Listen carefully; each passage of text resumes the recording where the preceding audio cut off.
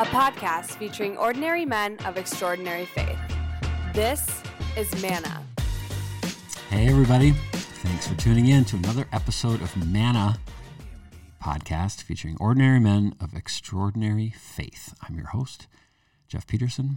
Now, none of the guys that you meet on this podcast would consider themselves extraordinary, but it's their humble, holy way of living that is exactly what makes them extra to me, and I'm very excited for you to meet them.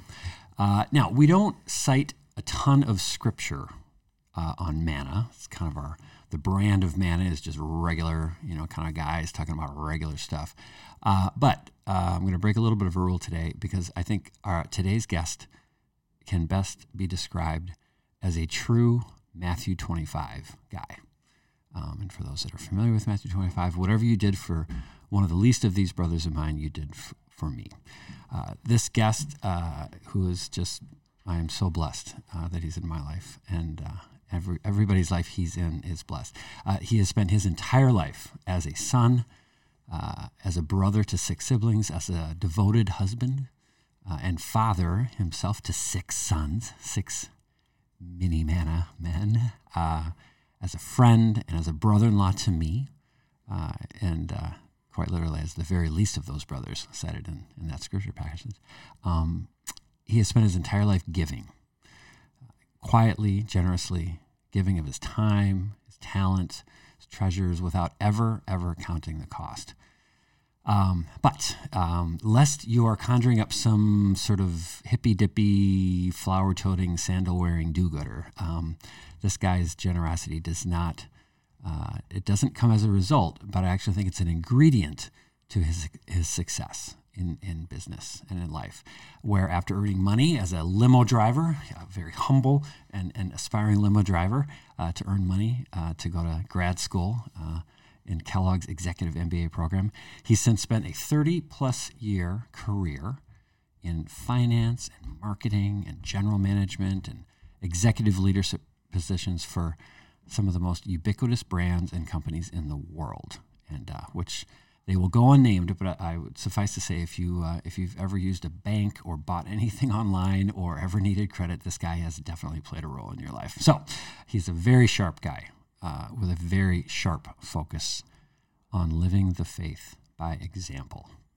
Please welcome today's Manna Man, Mr. Jim Wehmann. Hey, Jim. Wow, Jeff, thank you for that introduction. I got to say, I've never been introduced as a Matthew 25 guy, but I've been introduced a time or two, and usually, just so the audience knows, I mean, you generally get a chance to write a few things, and you give it to the MC or who's ever doing the introduction, and but I did not write that. That is very generous. That's a very nice introduction. Wow, it's very, very true. And I could have gone in a lot of different directions, but I do think that Matthew 25 is such a wonderful summation of your essence. And so let's talk about generosity. We there's so many, as people who listen to this podcast, every man that we have on this show is a man of extreme faith, but extreme in the way that they live it. And there's so many great things about them. And yet I love to start each episode by kind of isolating a specific characteristic that jumps out, that really, in sort of the branding of all the men in my life, all the cataloging, I should say, everyone's got their special kind of little slot. And generosity has been something that I've had the very good fortune of knowing you for many, many years. And generosity is something that has just always been a hallmark of you. And I remember as we kind of dive into that particular trait of yours, I remember back when we were all in wedding season where everyone's getting married. And so we spent a couple of summers either, hosting people at our own wedding showers or going to showers and going to weddings. And I remember a specific wedding shower that we were at, and you were giving a toast to our friends who were getting married. And it was after you had gotten married, and Betsy and I had been married. And the toast you gave was about, I don't know if you used these specific words, but it was about not counting the cost. It was about giving and not counting the cost. It was about going through life and releasing sort of the currency of, or like the economies of, well, I do this, and so since I did this, now what are you going to do? And I remember that toast being something, just a beautiful way, expression of love in marriage, and also just being so, like, it was just, it really illustrated, I think, the essence of how you live. It's like you go through life and you're not keeping score. You know what I mean? Like you're not thinking, well, I just did this, and so down the road, I'm sure he or she'll do something for you. It's like you've never been that guy, and I'm just wondering, like, where does that come from? Like, is that something early on when you're growing up? Were there role models to you that you're like, that's how I want to be? Or do you feel like that's just been a blessing of just being Jim Wehmann? Because it is really remarkable. I think human nature is one of a little bit of tallying. We are a tallying being, but you've never lived like that. I'm just wondering where that comes from. Well, yeah, I guess it's an interesting insight or thought. I've never really thought, really frankly, about myself all that much that way. Although if I were to think about it, I guess that in other words, that I'm, going through life, and I agree that I don't tally the cost, but in terms of generosity, I think that it may come from, just a recognition that I've been given so much by certainly my parents, who sacrificed so much for all of us, in terms of the childhood that we had and the start that we got in life. And then other people along the way, yourself and extended family, my brothers and sisters, and then other people along the way, just acts of kindness, and either in business or friendship, but I do recognize that I got a lot, and I would say that to the extent that I'm generous, that it isn't really born of this cliche of giving back. Like I just I'm going through life, and I think hard work is important, and that generally can result in a level of perhaps success that allows the time and the treasure, as you say, to help out. Mm-hmm. And I do feel good. I mean, about the ability to help someone with a project or whether it's at work or in my family, mm-hmm. or in friendships, or beyond that, with helping people through the church or charity or. And I think that is a great. I love the distinction you're making, because you said it better than I. It's not. I do think there's a difference in like charity, like charitable works. Like, I'm gonna, which, by the way, just for the record, we should all be charitable. Okay, so this is not Manna is not going on the record saying don't be charitable. But I do think there's a difference between almsgiving and those kinds of things, where it's like, we're going to go to the soup kitchen and do this, which is great. Like, yes, you should totally do that. But it is different than what I'm citing, which is more the way you live is a way of living of just this almost instinctual, like, well, when you are able to give, whatever you're able to give, you give. Like, it's just that's just what you do. It's not like, what, there's a benefit coming up, we should write a check and, or let's get a name on a park bench. That's not it. That's totally not it. It's more about it's just having this, again, I said it a couple of times, it's this unconditional just spirit of giving, and not feeling like, well, it better kind of come back sometime, and that's what I think is just so, it's just very unique. And I'm wondering, and this is a little bit of a stereotype, but you have spent your career in a lot of organizations, and a lot of them have been more sort of like financially based. Okay, so kind of like getting into the numbers and money and things like that. And I'm wondering, just it being surrounded during the workday with some very both literal and figurative economic, sort of constructs where things do have to balance out. You're going to spend some money and then you got to have a return. Has that ever struck you as like, well, that's kind of weird. Like I spend my whole, it's not like you're like some painter, you know what I mean? Like Right. sitting on the side of a lake, just like hoping to sell a couple of paintings to make ends meet. You know what I mean? I mean, you're working in a very, I think, conspicuously commercialized, Right. Where generosity isn't necessarily, a characteristic. I mean, it could, unless it is from the charitable sense. It's like, well, a little bit of, we'll make some philanthropy or, charitable giving, but it's not necessarily endemic to the actual work that you're doing. And I'm wondering, has that ever posed a conflict or have you ever felt sometimes that you're a little bit like, okay, like, like you're doing something during the day, like your day job, but or not. I mean, maybe that's just an unfair stereotype of people who work in, kind of traditionally sort of finance. Yeah. No, I'd say it's probably less about that, but I will say, you talk about 30 years of, kind of grinding it out and working and hitting, milestones along the way and getting promotions and, moving to the East Coast and back. And I would say that, and again, I don't know if these things are linked, but I think they're related to some degree. As I look back on that, I think one of the things that I'm struck with is that the happiness, it doesn't, I mean, none of it matters. The promotion, the title, the house, the car, the ability to buy a boat, none of it has no meaning. None of it. It has there, you can look back and that journey, and those milestones and those achievements, they mean nothing. You could take all of that away. I realize now, you could take all of that away and it has no impact on my happiness. Yeah. What matters, what I realize matters, it's the journey itself. It's the journey itself that is the thing that matters. And you walk that journey with love, hopefully. You walk it with humor.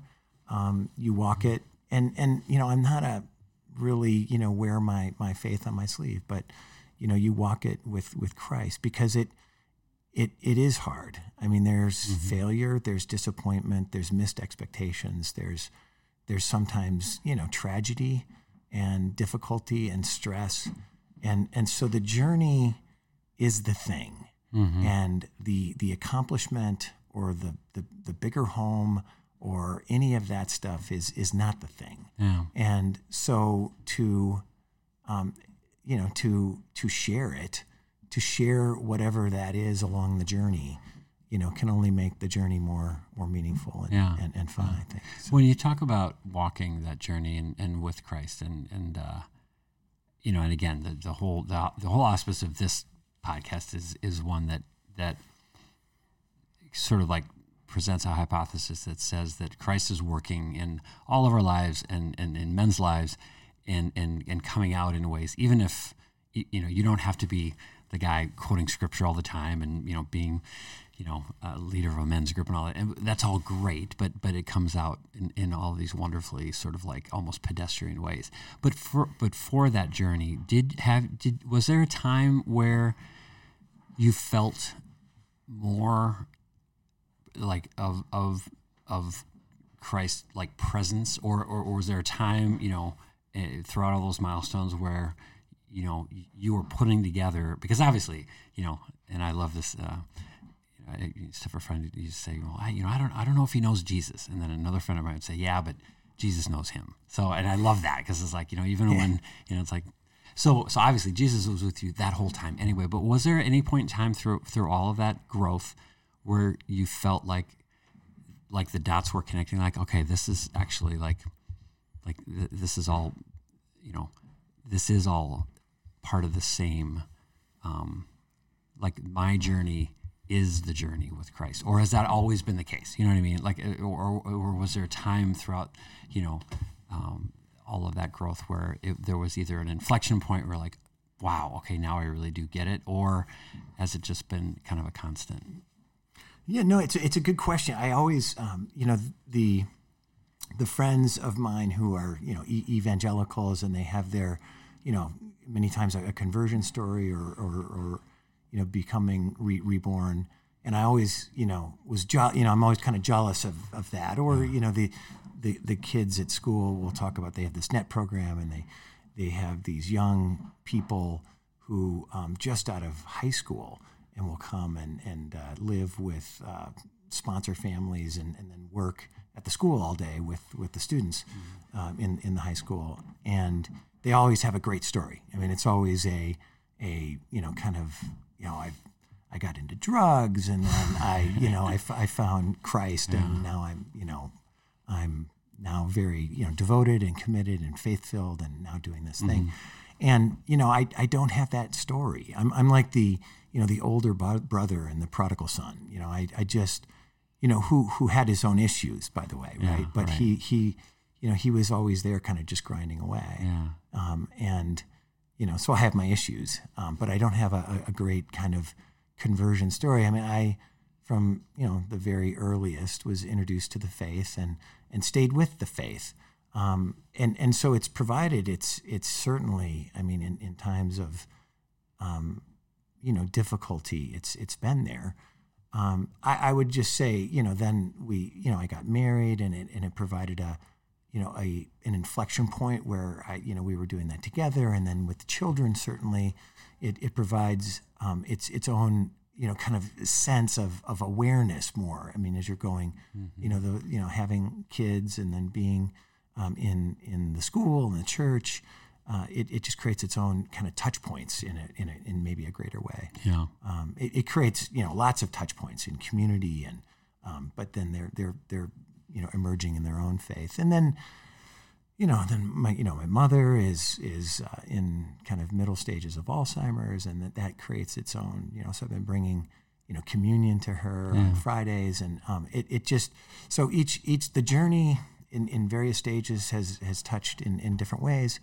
I guess the really interesting thing is you ask the question, and I should stop more and think about the question, because when I don't think about it like that, right? Yeah, it just is, and that's it's been a blessing for me, really.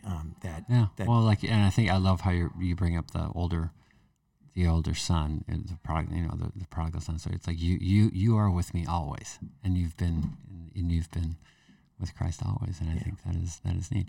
You mentioned your kids, and who are 6 wonderful young men, and as it relates to this show with Manna, and now you are raising 6 young men. What's that? And I realize you don't know what it's like to raise girls, and so you don't really you can't really compare. But talk about what it's like to raise boys in the faith, and do you ever think about is there a maybe not a different kind of responsibility, because again, you don't have daughters, and just as children, I think people of faith are going to raise their kids the way they're going to raise their kids. But do you ever pause and think about maybe differences or different things that you're trying to instill in your boys as men now, young men, and they'll be guys like us someday, but as a dad, what's it like raising, because as you know, and the people who listen to this know that, Betsy and I have all girls. So, what's it like raising, young men in the faith, and because part of the premise of the show is also what can we be doing to help young men, all men, just feel more confident in their faith and more comfortable. Not that they all have to be citing scripture and evangelizing, but just being, as the first, apostles were. I mean, they were very comfortable in their faith, and so talk about what it's like to raise boys and in the faith. Well, yeah, that's a good question. First of all, we have a great, I'd say, support system. We've had Catholic education. We've got a strong parish with a good education program, confirmation and the like.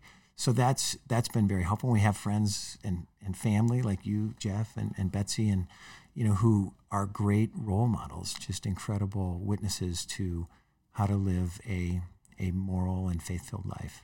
So that, in that way, we're blessed. On the other hand, I do, have this growing sense that it's difficult to be a young person in general, and I think maybe in particular, or I mean, not in particular a young boy, but in unique ways, difficult to be a young boy, and in other unique ways, difficult to be a young girl. But so I think just the pull of messaging in terms of what's important, the values that are communicated through various forms. I think it's very difficult for a parent to control and monitor the messages that kids are getting. And this is like a time eternal problem that parents have faced. Right.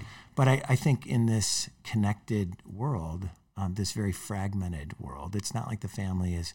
You and I grew up watching 3 TV stations together as a family. We knew exactly what they were at least consuming much of the time. Now, we all had things that our parents weren't watching and seeing, and that's the way it should be. But I think today there's just a lot of influence, and I think obviously you look around, the churches are emptier, and I think there's obviously a secularization of the culture and society that makes it maybe more difficult to instill certain aspects of the faith.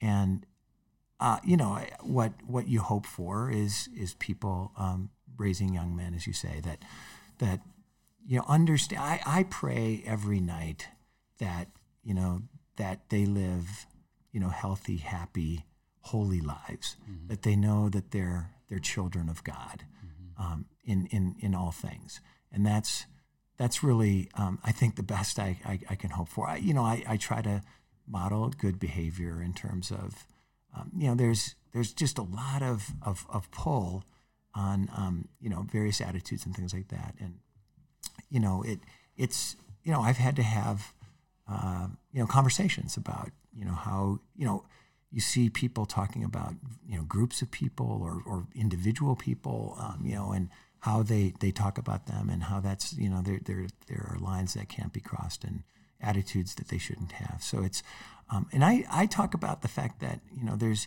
there's this thought that you don't want to do something inappropriate because it's going to maybe interfere. Maybe a future employer sees something that you do or post that's inappropriate. You say something about groups of people or individuals that are inappropriate and wrong, and I say or a future college or whatever, right, or a future friend or that may see these things, and I say those are dangers, those are real risks. You should really think about that, but that's really not the most important thing to think about. Those things. You shouldn't be posting those things or thinking those things because they're wrong. Yeah, right. And just because they're going to not that you're going to get caught. Yeah. I mean, those right. are wrong things. You shouldn't. And you see, people get blown up all the time. And I feel bad for people who, said something inappropriate or when they're 15 or 16, and then years later it's held against them. But so those things are wrong not because they're written down and found years later. Right. They're wrong because they're wrong. Yeah. And that's what they should be thinking about. Well, and I think making a connection back to also how you sort of described yourself as that older son who just just like that son made a commitment to his father and was always there. And I think so much of how you're raising your boys is this. There's just a sense, just like you're saying, things are wrong or right, and they just are. Like you don't need to necessarily be having to have, whether they're these enlightening, sort of epiphanous sort of moments or crashes of crisis where you're down in the valley. You're establishing just the way to live and the way to believe and the way to and just in the consistency of it. There's a story that I know you've heard, but I'm gonna share it for others listening, of one of your sons who in college, and with all of us with kids that go off to college, you pray that you've raised them in a way, and you have visions of them going to mass, on Sundays, and a story that I'm gonna hack because I heard it secondhand, but of one of your sons talking about going to mass while he's at the school, and another. I think one of his brothers, implying that maybe he was going because of you or your wife, or of mom. Well, yeah, so and your son just looked at his brother and said, looked at his mom, Lori, and said, well, no offense, Mom, but I don't go for you. And I love that. And that is exactly what we're praying for. You shouldn't be going for me, No, and that's, I think, just such a great testament. Yeah, you're your own person. You can't do it for anymore. And totally. You're making your own decisions. Everyone's on their own path. You're going to make their own decisions. But I will also say too, there's just this, I ask my boys, one of the things I say, look, I have expectations for, how they ought to act and how they ought to, and then I say, but what's, name something that, what I expect, and name something that you could do that I would think, was really wrong. And they'll all have different ideas about what that might be. And they'll throw them out there. And I say, what if you came home and said, Dad, here's what happened. I did this. What do you think my reaction would be? And they're all like, maybe would you kick us out of the house, or, come down really hard on us, or what would, And I said, no, you know what I'd tell you? I'd say, I'd get up, I'd give you, and whatever it is, whatever violates you, what you think is my most deeply held belief. And something that I think was really wrong. And you said you did that. I would get up and I would give you a hug and I would say, I love you. And there's nothing that's going to change that. And this is we've got a problem here, and we can fix this. And this is not a life-ending thing. This is not. But you're going to take responsibility for this, and we're going to see you through this. And so that's, because I think there's the criticism of maybe Christianity or Catholicism is that there's these very strict kind of things that go against certain elements of what people think are ought to be, and what would happen if one of my kids went against that, and what I would tell them is that I would love them, regardless of what that might be. It's not a currency of punishment. It's a currency of love. Exactly. Awesome. All right. Well, we could talk forever, and yet I'm mindful of our fun segment. So this is a part in the show that we ask the same 3 questions of all of our guests, and so season 2, which we have embarked upon here, is no different than season 1. So we got 3 questions, and all of our guests have heard these in advance, and so if they fumble or try to feign some level of ignorance of like, oh, that's a really good question, I haven't thought of that, they're just lying. And so we'll jump right into our fun segment. Fun segment question number 1: if Jesus knocked on your door tomorrow and just wanted to hang out, what would you do with him? Well, mercy me, I can only imagine. Well, listen, it's a good question. I look at it this way, honestly, that I kind of think of the story of Zacchaeus in the Bible, where the crowd is following Jesus along, and he climbs the tree, and he is a corrupt tax collector, and Christ stops at the bottom of the tree and he says, Zacchaeus, I want to stay at your house and have dinner with you. And I would probably have the same reaction. The crowd is kind of aghast that Christ would want to spend time with a sinner and sully his. He was obviously at that time. He wasn't fully, I think, revealed in many people's minds, but he was a rabbi, an important spiritual leader, a teacher, and highly regarded by his crowd and his disciples and apostles at that time that were following him. But I think it would be a little like that. It would be, wow, I can't believe, really? Yeah, you're in my home. But I would probably fall on my knees and beg for forgiveness. Is probably what I'd do. Yeah, that's a great. The Mercy Me. That's such a great song, and because it's it's exactly kind of how I think you'd feel. You'd just feel like, oh my gosh, what to do. All right, fun segment question number 2. If you could go to church, if you go to Mass with any other guy, it's got to be a guy, living or dead, who would it be? And it can't be Jesus because you've already hung out with Jesus now. So now you're gonna go to Mass with any other man, living or dead. Well, I'd really like to go with the Pope. I think it'd be great to have an audience with the Pope where he said Mass, and to experience that. And maybe if I live long enough and they let international travel to Italy happen again, I could go have Mass with the Pope. Yeah, that'd be amazing.